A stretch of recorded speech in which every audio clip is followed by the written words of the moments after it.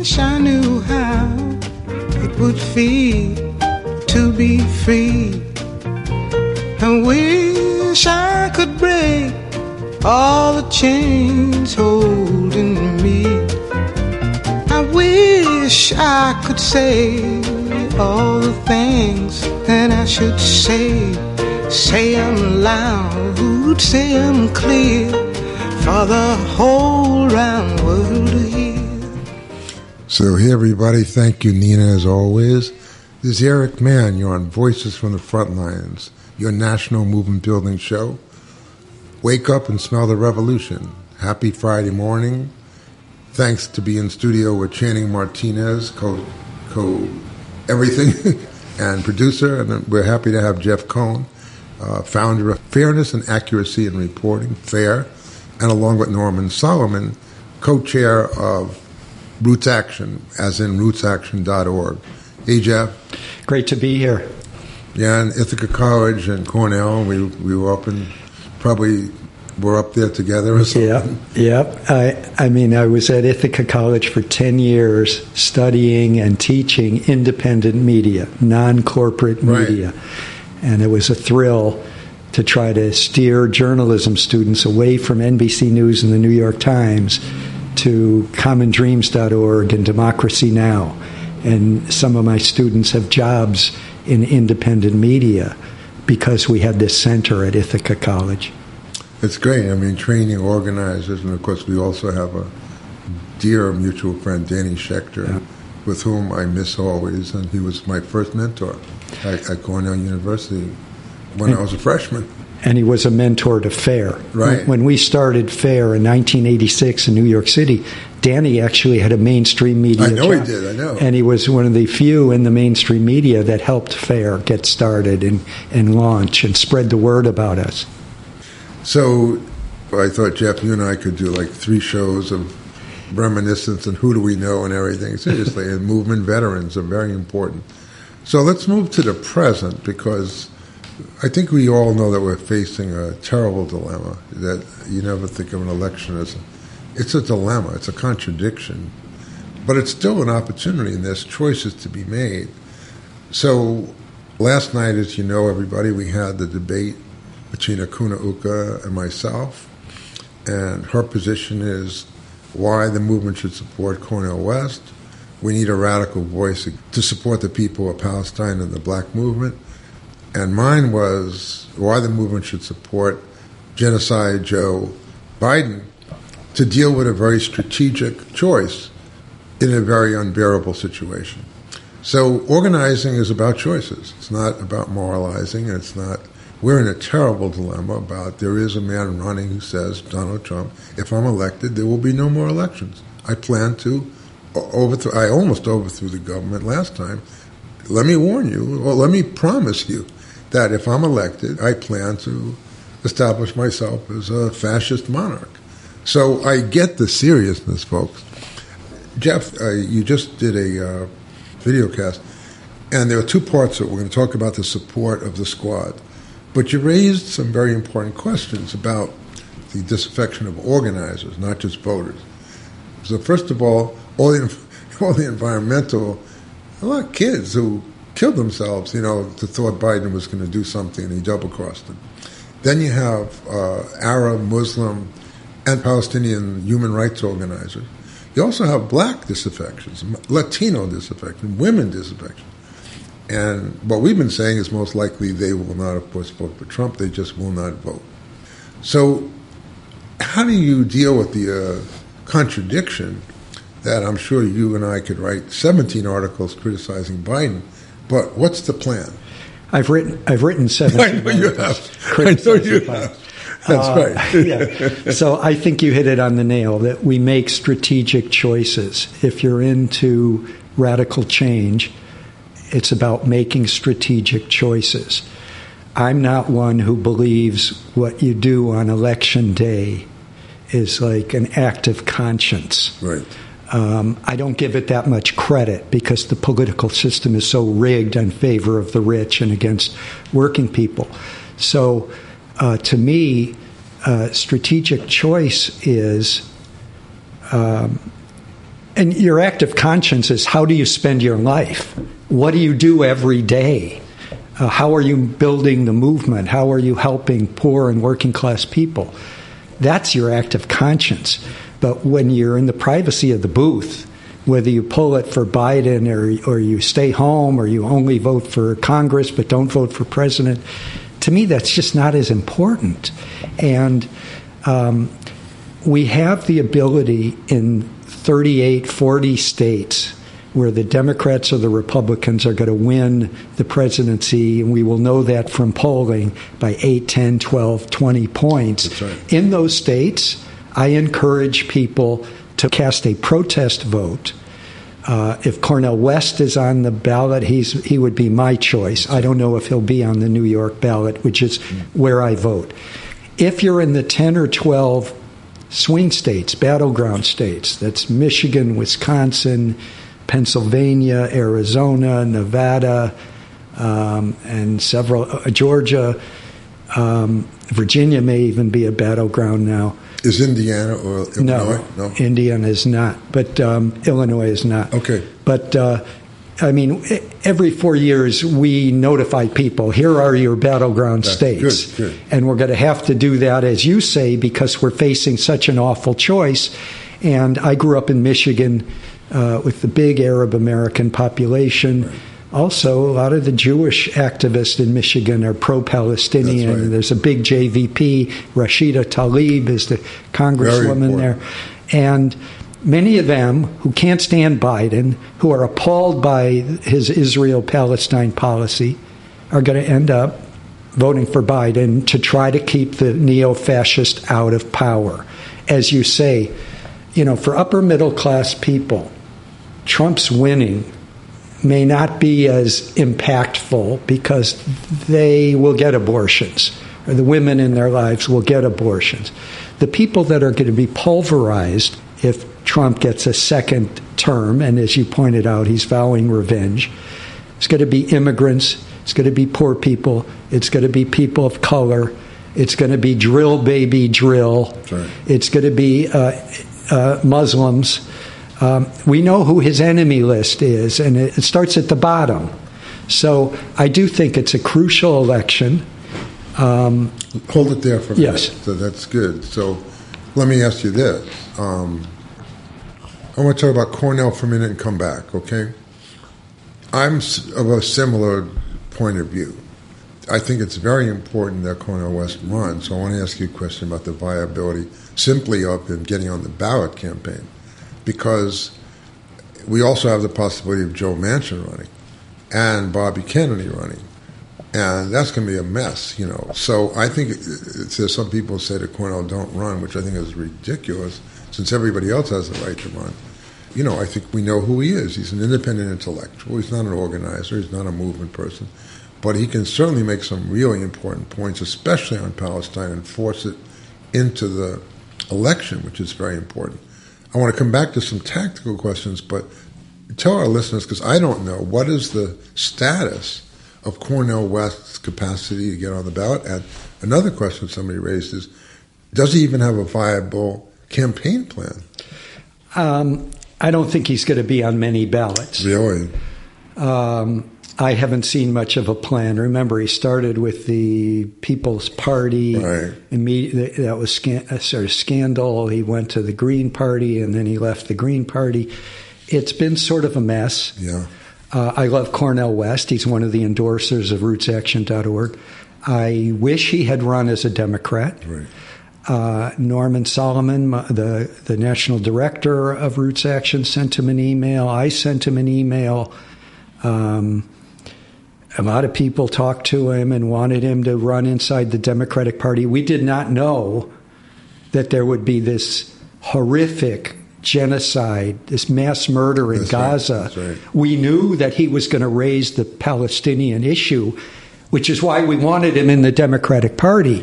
I think back on it, and it's such a missed opportunity that if he had been running in the Democratic Party, and then the Israelis are unmasked for what they're capable of in disregarding Palestinian life, he would have been all these young people that are disaffected, all these racial justice activists that are disaffected from Biden, thankfully, they would have had a place to go to punish Biden and punish him now, and punish him in New Hampshire and punish him in South Carolina. As it is, you had, I don't know if it was 1% of the people in New Hampshire, mostly young people, who were writing in ceasefire now. And, they voted for ceasefire in their ballot. But it would have been so good if Cornel West had been in the Democratic Party primaries, and it would have been a rallying cry, and I think it's a missed opportunity. I do too, because I worked for Jesse Jackson in 84 and 88, and I saw an amazing insurgency. He almost won. I was funny because I was talking to people when Jesse ran. They said, well, I don't believe in a protest vote. I'm going to work for Gary Hart. I'm going to work for whoever the hell it was. And I laughed at him. I said, yeah, well, how'd you do? How'd that work out? How'd that work out for you? Because Jesse Jackson did great. He came in second, and he won major states. And I was on his campaign team in 84 and 88. So, yes, but the difference for our listeners, you're on Voices from the Frontlines. You're a national movement building show. You're on KPFK, 90.7 FM in Los Angeles, 98.7 FM all over somewhere, and kpfk.org all over the rest. So I'm in studio again with Channing Martinez and with Jeff Cohen. The other thing our listeners need to know is that I've been critical of Cornel. I mean, it's not the main point, but because I think he's more individualistic than an organizer. Jesse Jackson ran in 84, and he did great. You know what he did between 84 and 88? He marched on every picket line. He came to GM Van Nuys. We had a campaign, and he drew media. We had an enormous event at GM Van Nuys at the UAW Hall, and he still did a great line where he said something like, we're fighting for jobs here, not like the Contras who are killing people in El Salvador. He was not just pandering to working class people. So Jesse was phenomenal. And I just want, for the record, folks, if you haven't been there, you got to go back and study this, because this was the most effective insurgency I've ever been part of. And if I can pipe in. Please, pipe in. Yeah, it was, I was very active in 88 because we started FAIR, and so much of the problem that Jesse encountered was the mass media. It was utterly racist. We demanded meeting and got it with the publisher of the New York Times after we'd sent them almost an indictment of their racist coverage of Jesse Jackson. But yeah, before intersectionality was talked about a lot, he was practicing it. He was the first presidential candidate to speak for the Palestinians. He was the first presidential candidate that was talking about gay rights all the time. Amazing. And obviously he had the pro-labor, pro-working class, and the Rainbow Coalition, which I had first heard from Fred Hampton. Exactly. He gave real meaning to Rainbow Coalition. Everyone works for everyone else's struggle. Right. We all support each other's struggles.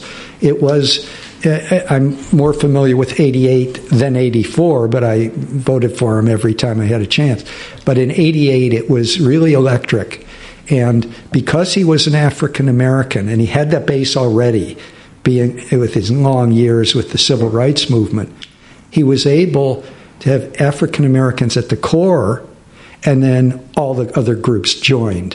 It was truly amazing. And as you say, Cornel West doesn't have that background that Jesse had with SCLC and Operation Push. But Cornel could have accomplished something similar, and I'm going to get off of that. Yeah, so that's quit beating that horse. Well, what's important is we made an argument last night about Cornel, and I don't think we knew fully how few ballots he's going to be on, but moving right along. So I want to stay on something. Let's talk about the Bobby Kennedy candidacy, because he does have a funded independent program, and let's talk about Joe Manchin for a minute. So let's talk about Bobby Kennedy Jr. My guess is that Manchin's not going to run, but Bobby Kennedy Jr. Will be on a bunch of ballots. He'll be on far more than Cornel West. We thought he might be talking about a merger with the Libertarians, which would have put him on almost all the ballots. That didn't happen.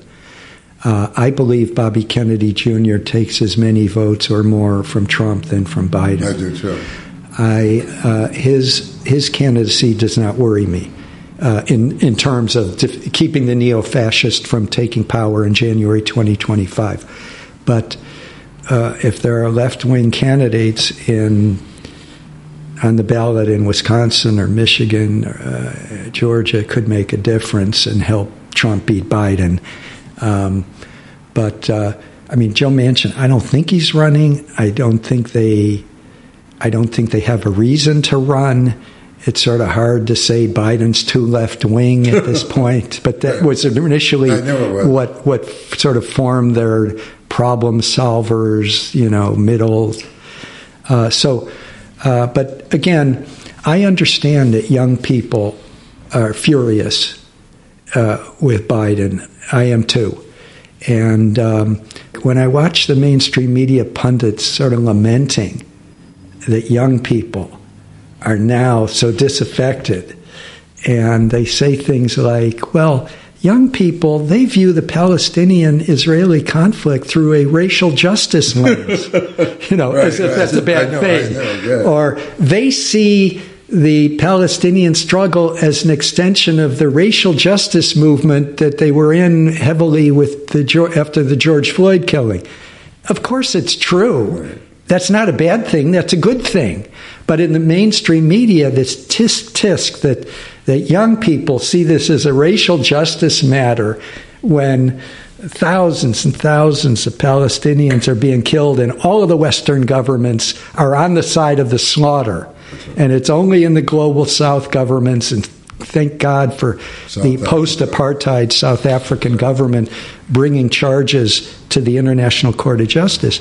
But yeah, young people many of them are going to stay home. They're not going to vote for president. That's going to be the case in the swing states. I will try to talk them out of it. I understand where they're coming from, but I don't know. There's only so much we can do to prevent Trump from taking power when Biden is such a weak candidate and getting weaker and getting worse. Well, the voice you're hearing is movement veteran Jeff Cohen. The other voice you're hearing is Eric Mann, also movement veteran. And, I think it is important. We haven't talked very much on Voices about the elections, our first effort. I wanted to address something that is an important issue, which is there's some people that are saying, after the election we should know. I said no. During the election, we need to have demonstrations on Palestine. We need to have demonstrations on black rights. We need to have demonstrations, as you said, about abortion rights. We cannot allow the Democratic Party, even if certain people think we should vote for them, to allow a further move to the right, because one of the things that I was saying to our comrades last night is this election is going to turn, as it always does, on 3 counties and 12 states, and they're almost all white. And that's the problem, that they have made certain choices to say, okay, we may have some disaffection in the black community, but in the end, 90% of the black community is going to vote. I want to make another point here, that what people don't realize is Biden's not going to be the main candidate. Michelle Obama and Barack Obama are going to be the main candidates. They're going to push him out of the way and say, go sit down and don't come out, please. And Barack is going to run.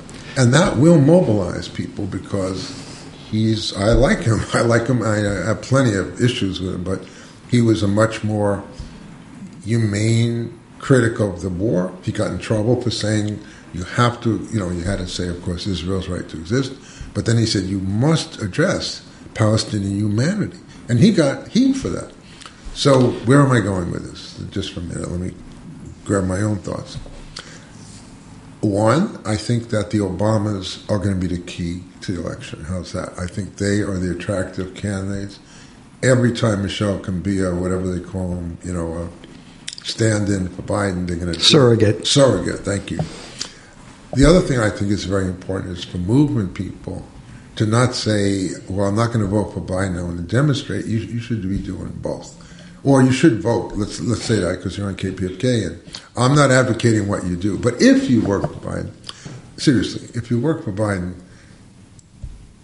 Jewish Voice for Peace, Palestinian liberation groups, Black Lives Matter, Labor Community Strategy Center, this is more the time to be bringing our issues into the movement, because let him realize he has a political dilemma.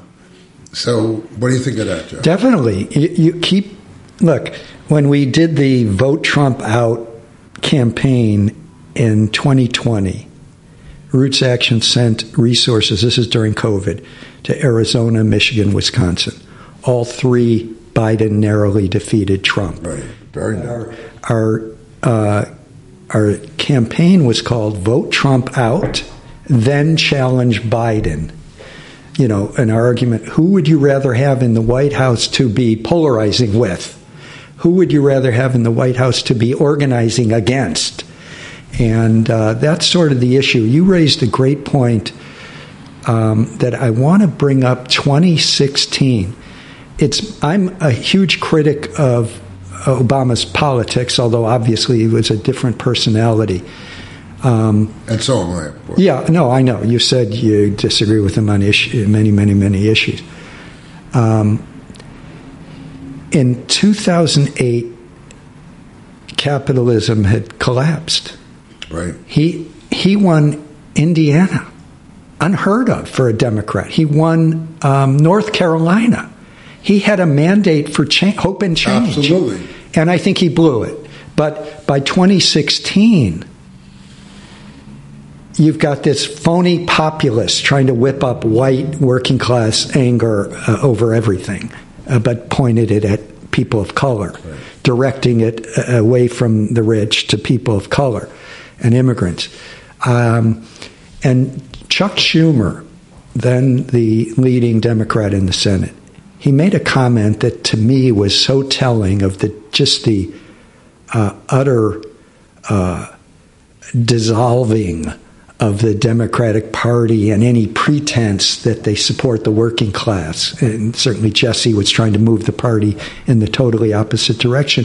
But Schumer said about Pennsylvania in July of 2016, when it was Hillary versus Trump, for every voter we lose, every working class voter we lose in western Pennsylvania, around Pittsburgh, we're going to pick up 2 moderate Republicans in the suburbs of Philadelphia. Right. It was utterly insane. Right. They lost Pennsylvania.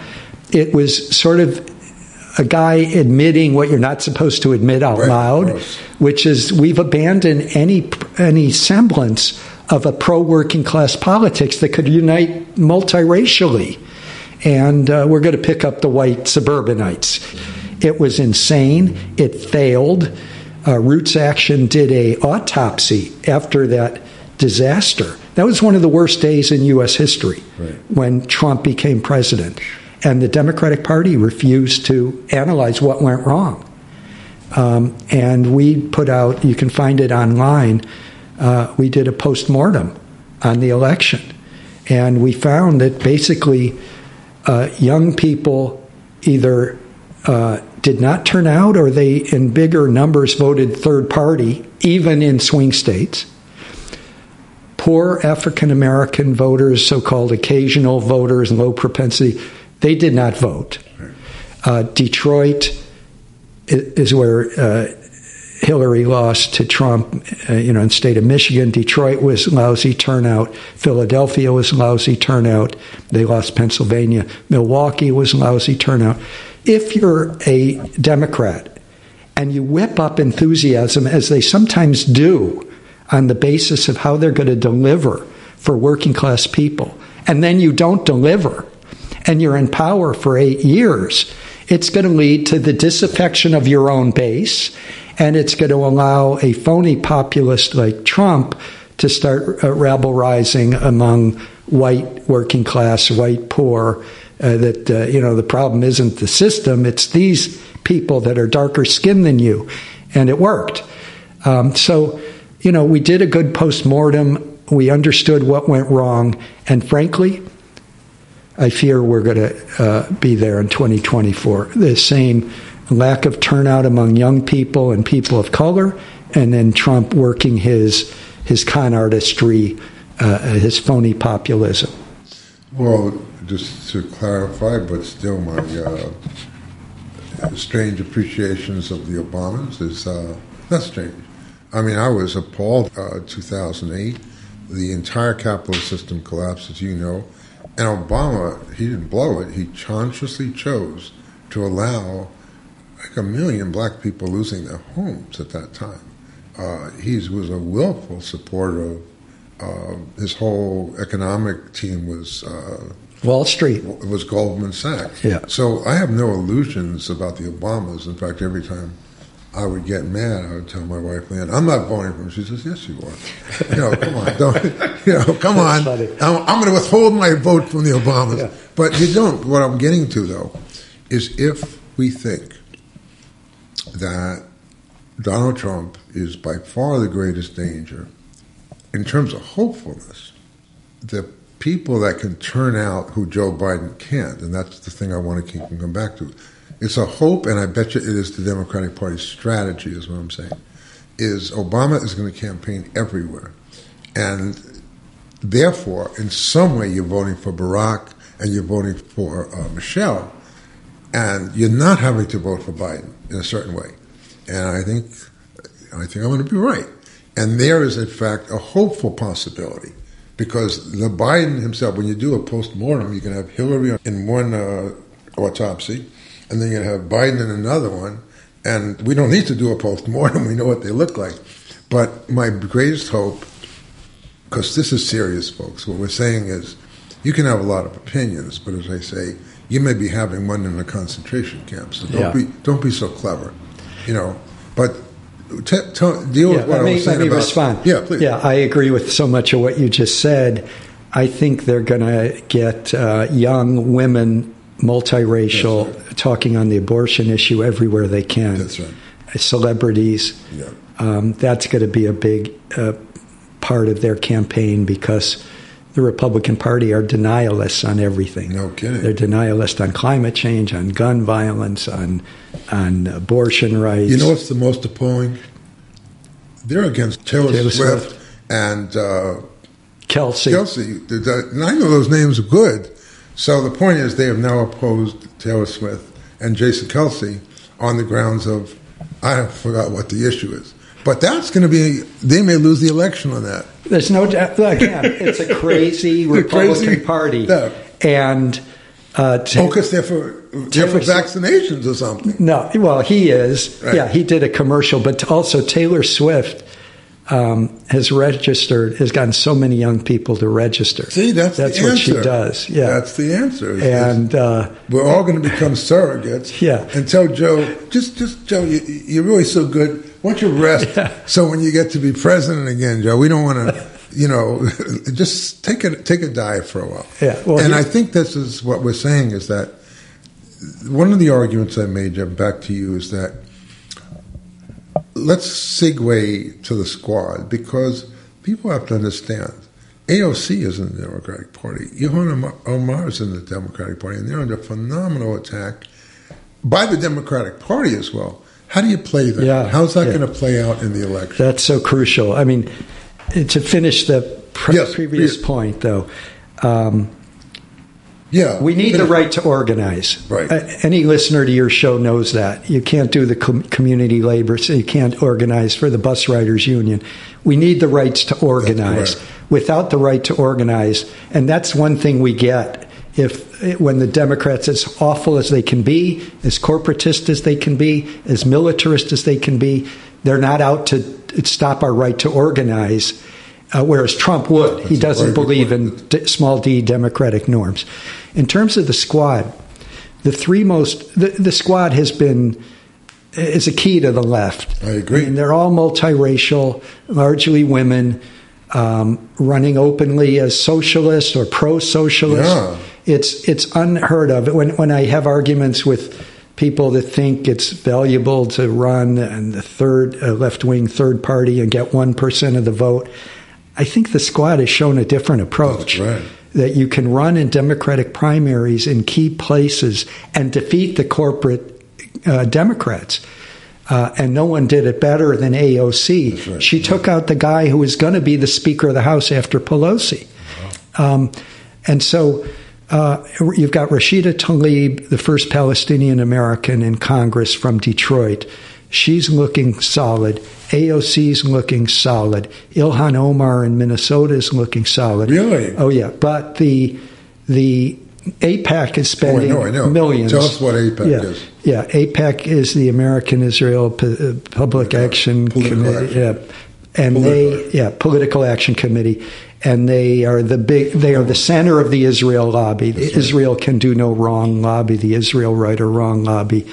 And unlike other lobbies, the reason AIPAC is so powerful is other lobbies often just have one party sewn up. Right. The NRA controls the Republican Party, not the Democrats. AIPAC controls the Republican Party and most of the Democratic Party. That's right. And the Squad has been standing up for ceasefire. So the three that are most vulnerable are Jamal Bowman, the educator. He was a middle school principal from Bronx and Westchester. So he's in the Westchester area? Yeah, and Bronx. Right. And again, there may be that district, New York state districts may undergo some changes at the last minute. Cori Bush in St. Louis, they're really targeting her. And Summer Lee, the great labor-oriented African-American activist from Pittsburgh. All three of them are the ones that we're going to be raising money for. Let's talk about chess a little bit. Now, I understand what the Democrats are saying, and I definitely understand the real threat of Trump winning, right? I get that. On the other hand, I see that Trump has tied up the Supreme Court, and he's tied up a lot of Congress, and I'm curious on what you are seeing in terms, because you just said some districts are going to be changing in New York, and I mean, I think one thing that I'm thinking about is even if the Obamas are going to talk about abortion or they're going to talk about all these issues, what we've seen in the last 4 years is almost, any of the campaign promises that Biden has made has not, gone through, either because he doesn't want them to go through or because they just can't get out of the Senate, right? And so I'm trying to figure out where do you see the path forward? Like, do you see, even if Biden wins, do you see it as a victory and us being able to continue doing the work? Or will Trump be able to still, throughout, all of his political plays, still tie up things at the federal level? Oh, I'm not as optimistic as Eric about the Obamas and other surrogates being able to turn things around. But if they do, the best case scenario is that the Democrats retake the House. And you mentioned New York is key to that. Republicans won 4 or 5 districts really close. Mm-hmm. And they're all, I think there's going to be some redistricting right in the next month or two. And if they can get retain the Senate, which means the Democrats, they need John Tester to be reelected. They need Sherrod Brown in Ohio to be reelected. They need Ruben Gallego in Arizona to defeat both Kirsten Sinema, who's going to run as an independent, and the right-wing Republican. If they win those 3 states, they keep the Senate. So, again, if Biden somehow sneaks in and gets through, and the Democrats have a narrow victory in the Senate, I think it really empowers progressive forces to make demands and make demands that stick. The worst case scenario is, as you say, Trump's already got the Supreme Court, is that, they get the Republicans have the House, the Senate, and the Supreme Court, and the White House. And that is also a likelihood. Let me clarify. I'm just grasping at straws here, folks. I mean, I'm saying, I'm saying that they're best. I'm not saying the Obamas can save it. I'm saying they're the best hope. I really do believe that. I saw it the last month of the year of the last election. Barack Obama was in Pennsylvania. He was in Philly. You know, the great work was done in Philadelphia by a lot of black groups, and they pulled together one of the best genuine movement coalitions for Biden, where the groups were building their own independent base. Black, Latinx, gay, climate. They actually got together and built something. You know, that's very exciting. No, I think it's terrifying. Let's be very clear. And I had one more thought I wanted to throw back at you. So let me just say that. Do you understand what I was saying? That I'm not predicting elections. Right. I'm saying that Biden running against Trump, I think he's going to get killed if he's the face of this. No election, doubt. Right? You're right. Yeah. And I mean, that's why we had at rootsaction.org, we had the Don't Run Joe campaign, right. which is now the stepasidejoe.org campaign. We've been trying to get him out. Why? Because the polls show that a generic Democrat does better against Trump than Biden, almost any Democrat. Why? Because if the focus is not on Biden, but it's on the D's versus the R's, young people come out because they know they're against the R's. Right. And so if it's more of a generalized contest, but when it's focused on Biden, and Biden is so associated with the massacre in Gaza. That's right. And, you know, the climate activists that worked so hard for him in 2020, they've seen a number of reversals, the drilling in Alaska, the drilling in the Gulf. A week ago, Biden has a pause on liquefied natural gas exports. That's a victory for climate activists, but is it just election year? So that's the problem. But I think we've got to keep going back to our slogan in 2020, which was, you know, defeat Trump, then challenge Biden. You don't have the right to organize if Trump wins and he's got the Supreme Court and he's got a Republican Senate and House.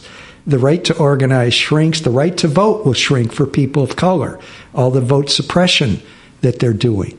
So, we're in a tough situation. Let me say something about that. Yeah. So, because I think about the voice you're hearing is Channing Martinez. Thank you. The co-chair of the Labor Community Strategies and the co-chair of our radio show, the co-chair of everything we do together. Now, that brings up some history. I'll admit I still have to read a little bit of history to get clarity. But when you talk about Jesse Jackson running in the Democratic Party versus Cornel West's decision to not run, one thing that I am beginning to learn is that because Jesse Jackson ran, it further expanded voting rights in ways that made sure that right-wing states don't, take over their fair share, right? And so in thinking about how voting rights have been really depleted, I feel like it's just, when you say that, I just think about what a lost, because Cornel West says he believes in voting rights and he wants to stand up for the South and wants to stand up for black people, but yet then he chooses not to run as part of the Democratic Party to expand voting rights. Well, yeah, I'm so glad you brought up Jesse Jackson. I mean, the Jesse Jackson campaigns and its aftermath registered literally millions of new voters, young voters and voters of color. Everyone knows it. 4 years later, in 1990, 1992, when African-American candidates won, they would say, well, thank the Rainbow Coalition, thank Jesse Jackson's earlier campaign. So these things do have a tendency to build. What I think all three of us are worried about is if Trump gets in there in January 2025, that we have obstacles that we've never dreamed of trying to overcome that will need to be overcome. And it's going to be a dangerous situation for anyone who believes you can use democratic rights to expand the power of working class people. To say there, how are we doing on time, Martinez? 17 minutes left. Okay, cool. I mean, our listeners, it turns out we're going to do the whole show, except I got to sing a song somewhere in there, maybe. But what you're listening to, and what Akunanuk and I did last night, is this is a conversation, not a campaign speech. This is complicated stuff. So if you're listening, Jeff and I particularly, I mean, Jeff knows a lot about the Democratic Party, and Jeff's not a big lover of the Democratic Party, but he understands every single edge of these complex relationships. I know not as much as you, but I pay a lot of attention to elections, the local and so forth. The thing you said about democratic rights, when I was in the communist group, we had a theory about, which was different from a lot of groups. We think you fight for democratic rights. That's one of the biggest issues is, it doesn't matter. You have to win the right to organize. You have to win voting rights, as you were saying, Channing. You can talk about socialism, communism, and overthrowing the government, but the people are fighting for democratic rights. And if you have any left contempt for that, well, it's not this, it's not that, you misunderstand what people are fighting for in this country. And if you want to be an effective leftist, you have to be part of those movements. You have to be helping to lead the struggle. And one thought I want to take, not today, but the next thing is that I think the movement has to start now building an anti-fascist resistance simultaneously, because we're not talking about a long time. And if you say it's going to be really bad, I think we have to theorize.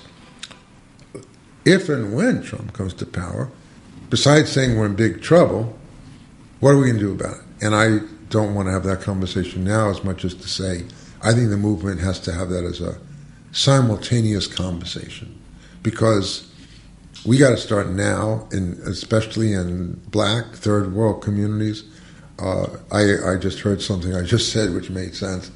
We have to get the white West Side. In other words, we have to have some serious meetings with movement people, not about who just to vote for, but what are we going to do? If Trump owns the court, he owns the court, the presidency, the Senate, and the House, what are black folks going to do? What are immigrants going to do? What are women going to do?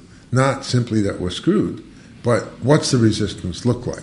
Well, that for me, it seems in February, and we have a primary and the presidential election, it seems to me, and I'm not trying to run Cornel West's campaign at all, obviously, but it seems to me that, I think about Cornel West, and then I think about Stacey Abrams. And Stacey ran in the Democratic Party, and she helped to get a lot of votes, but then she didn't necessarily stand up to Biden. But it seems to me that Cornel West has that opportunity, that he can run however he wants in the primary, and then after the primary, get your butt to work and start working into the Democratic Party to get people to vote and build and help us build the movement that you're talking about, right? Because you're already in that political lining. But he's not in the primary, and the thing that I'm listening to, I just want to say, what Jeff said that is a little discouraging to me, is I naively thought that Cornel would be on a lot of ballots. So this is very, you're having a debate about what to do about Cornel West. You may not have to have the debate because he's really not running for president in any viable way. I want to end with some questions like this, both to Channing and to Jeff. Tell us more about your work, because we can't, we got to have this conversation. But tell us a little bit more about FAIR. Tell us a little bit more about Roots Action, because at the end of the day, that's what we got. Organizations. Right. Jenny, I'll ask you about the strategies. Yeah, FAIR was set up in 1986. It was when mainstream media were puffing up Ronald Reagan. The terror wars were going on, the racist coverage of Jesse Jackson. So we wanted a group that would turn media criticism and media grumbling into action. Everyone would complain about the media. They don't cover our community. They don't cover our movement. They don't cover our organization. And we said, instead of grumbling to each other. Let's organize. Let's have protests outside of media outlets. When I started FAIR, I moved to New York, but I had been in LA for 12 years, and I asked for a show of hands.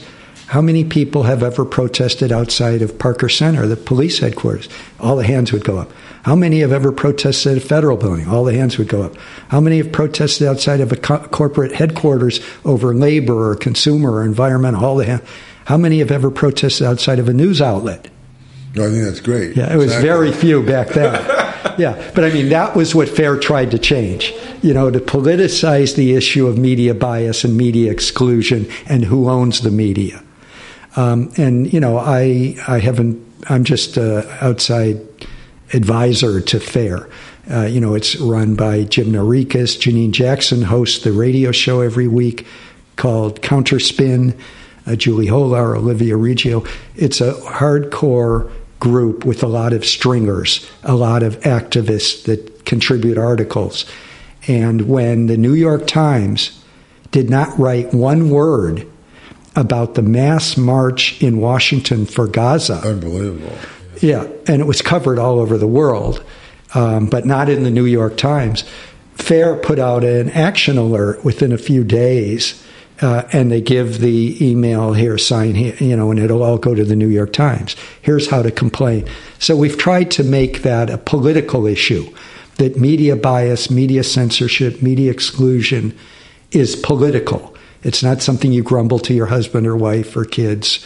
It's something you take action. In terms of rootsaction.org, we started that, Norman Solomon and I, in 2011. And it was basically because of our concern about Obama and the corporate Democrats. We had seen this group called Move On that was against the invasion of Iraq, which the Democratic leadership had conspired, had facilitated with President Bush. It was Bush, Cheney, but all the Democratic leaders, including Joe Biden, John Kerry, John Edwards, Hillary Clinton, Harry Reid, they all voted for it. And here was Move On using this new tool called the Internet and email organizing, online organizing. And we were so impressed. And then by 2007, Nancy Pelosi becomes the speaker. 2009, Obama becomes the president. And all of a sudden, Move On, which had built itself as an anti-war group, would never mention the word war when Obama was the president. They used to stand up for civil liberties and for whistleblowers and those who were questioning the invasion of Iraq and the occupation. But then when Pelosi becomes the speaker and Obama, those issues went away. So we looked at what Move On did, and in 2011, frustrated by, we got tired of writing articles critical of Move On. We said, let's build our own organization. So we have over 1 million people on our email list. Wow. Rootsaction.org. All we need is your email address and your zip code. We do the rest. We will make sure it's easy for you to email your Congress member. Or we've done a lot of local stuff. We just did a big blast nationally where we were getting people to contact their city council and their county council and their county boards of supervisors. And we made it easy to do that so that they could demand ceasefire resolutions to be sent to Biden. That's your last word, brother. Yeah. And that was the voice of a really passionate, really good organizer. And I want you to hear the main tactic he said. We have to be organizing against the LA Times, against the New York Times. I think it's a really great idea. I think about it all the time, but we don't yet carry it out.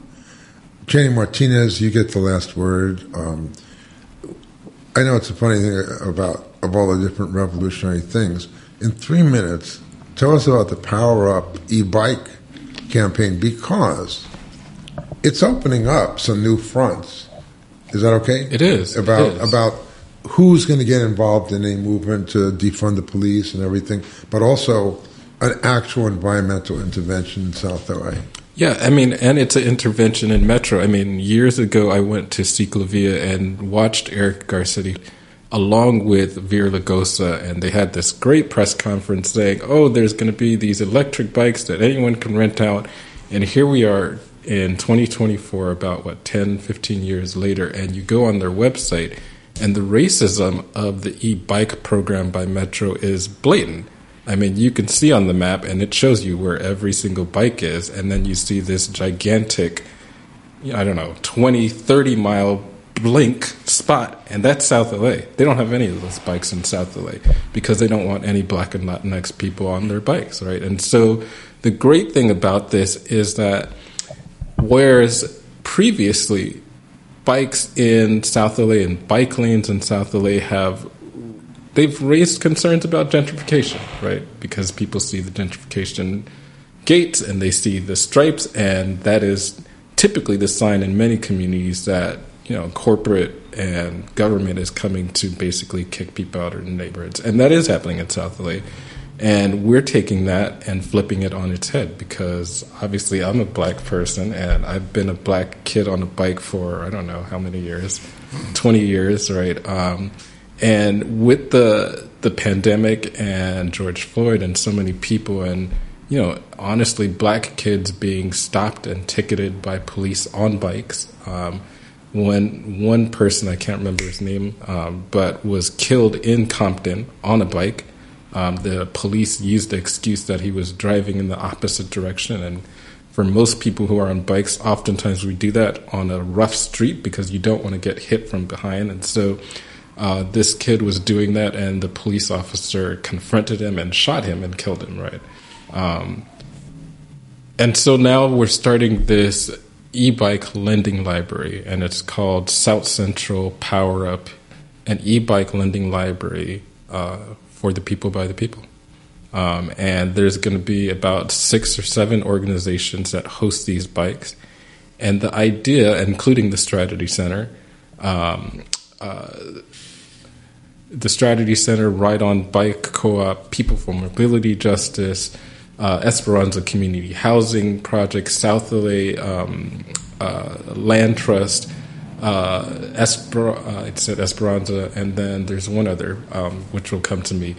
And the idea is that you can check out this bike for at least a month and up to 3 months, free of charge for the first 6 months of the program. And we tested the bikes. They are really, they push you forward. And so for many South LA residents that use their bikes to go to work, because there are a lot, they can check that out. And there's different bikes as well that they can check out to actually even vend on the bike if they wanted to, because they'll have a tub to do it. How do they reach you? You can definitely visit us at the Strategy and Soul Center at 3546 West Martin Luther King, and you can call us 213-387-2800. And obviously you can email us info@thestrategycenter.org. This program is definitely for you, and we want to hear from you. Well, rough times. I'm a very optimistic person, but the reason I wanted Channing to talk because we have to be operating at every single level right now. That's what the right wing does. Black kids on bikes, it's going to be part of the resistance. It's going to be part of the urban resistance. And we're excited because we have a new project that actually has some life to it and some love to it. And, we're not just saying this and that, but Channing Martinez took the initiative, and we're in this e-bike program. And we hope that they're going to get involved in civil rights. We hope they're going to get involved in political action. And it's been wonderful to have you both on the show. Thank you. Thank you. And welcome back to Voices from the Frontlines. This is Channing Martinez, your co-host. Thank you for listening to Voices from the Frontlines. I hope you enjoyed that conversation. And the song that you're hearing, Black People, What Y'all Gonna Do, on the second day of Black History Month. And if you're part of the Strategy Center and a supporter of Voices from the Frontlines, you know that this is then the 33rd day of Black History Year 2024. They thought they gave us a month, but the Strategy Center, we take a year, every single year, to celebrate Blackness and fight for Black liberation. With that said, here's the answer to your question. Call 818-985-5735 right now to support KPFK, support Revolutionary Radio. If you are interested in this conversation, feel free to visit our website, www.voicesfromthefrontlines.com, where you'll see all of the links from the show related to Support Roots Action and the Strategy Center and anything else mentioned if you so choose. And as always, we want to hear from you. Email myself or Eric, Channing or Eric at voicesfromthefrontlines.com. And we will see you next week. All power to the people. The staccato screams of black unity. John Coltrane died in vain. A love supreme. Where are the higher octaves of righteousness and truth? John Coltrane died in vain. A love supreme. Where are the high registers of peace and love? John Coltrane died in vain. What are black people doing enough of that they shouldn't be doing? Nothing. Black people, what y'all gonna do? Black people, what y'all gonna do? I see junkie giving birth to face babies that come out nodding to the rhythm of God Bless America. And these same babies grow up to be good-looking corpse that haunt the streets of Harlem, raping slick-minded, wombless black babies who dream of becoming virgins once again in the hereafter. Stop in the name of love. Stop in the name of love. Stop mugging that old woman. She's been saving her money all year for a trip to the electric circus, but she died the very next day. Oh God! Oh God! God ain't dead. He's down at the family planning office, handing out birth control pills to black women, telling them they're a gift from heaven. Look, there's old Sam the wino, searching for a last sip of ancient sweet love in the empty wine bottles in the gutters of his soul. And the air has become polluted with white lies of love, while love is dying from overdoses of misused Christianity in legitimate insane asylums and legal torture chambers called Watts, Southside, Bed-Stuy, and Huff. Are we the black people who once loved with the slow march of time? Time was ours to hold in the soft, love, warm chambers of our hearts. And once we, the Afro mommies and daddies of a sun world, would turn our strands of hair into antennas to tune in the juju madness and syncopated love rhythms of Africa. And we love with time, and we took the time to love, and with the right time we love, and we love time after time. Will we ever love again? Will we ever love again? Will we really ever love again? Or will we just sit and rot away with the brighter tomorrows in the skag-filled, rat-cluttered, piss-stench halls of our minds? Black people, what y'all gonna do? Black people, what y'all gonna do?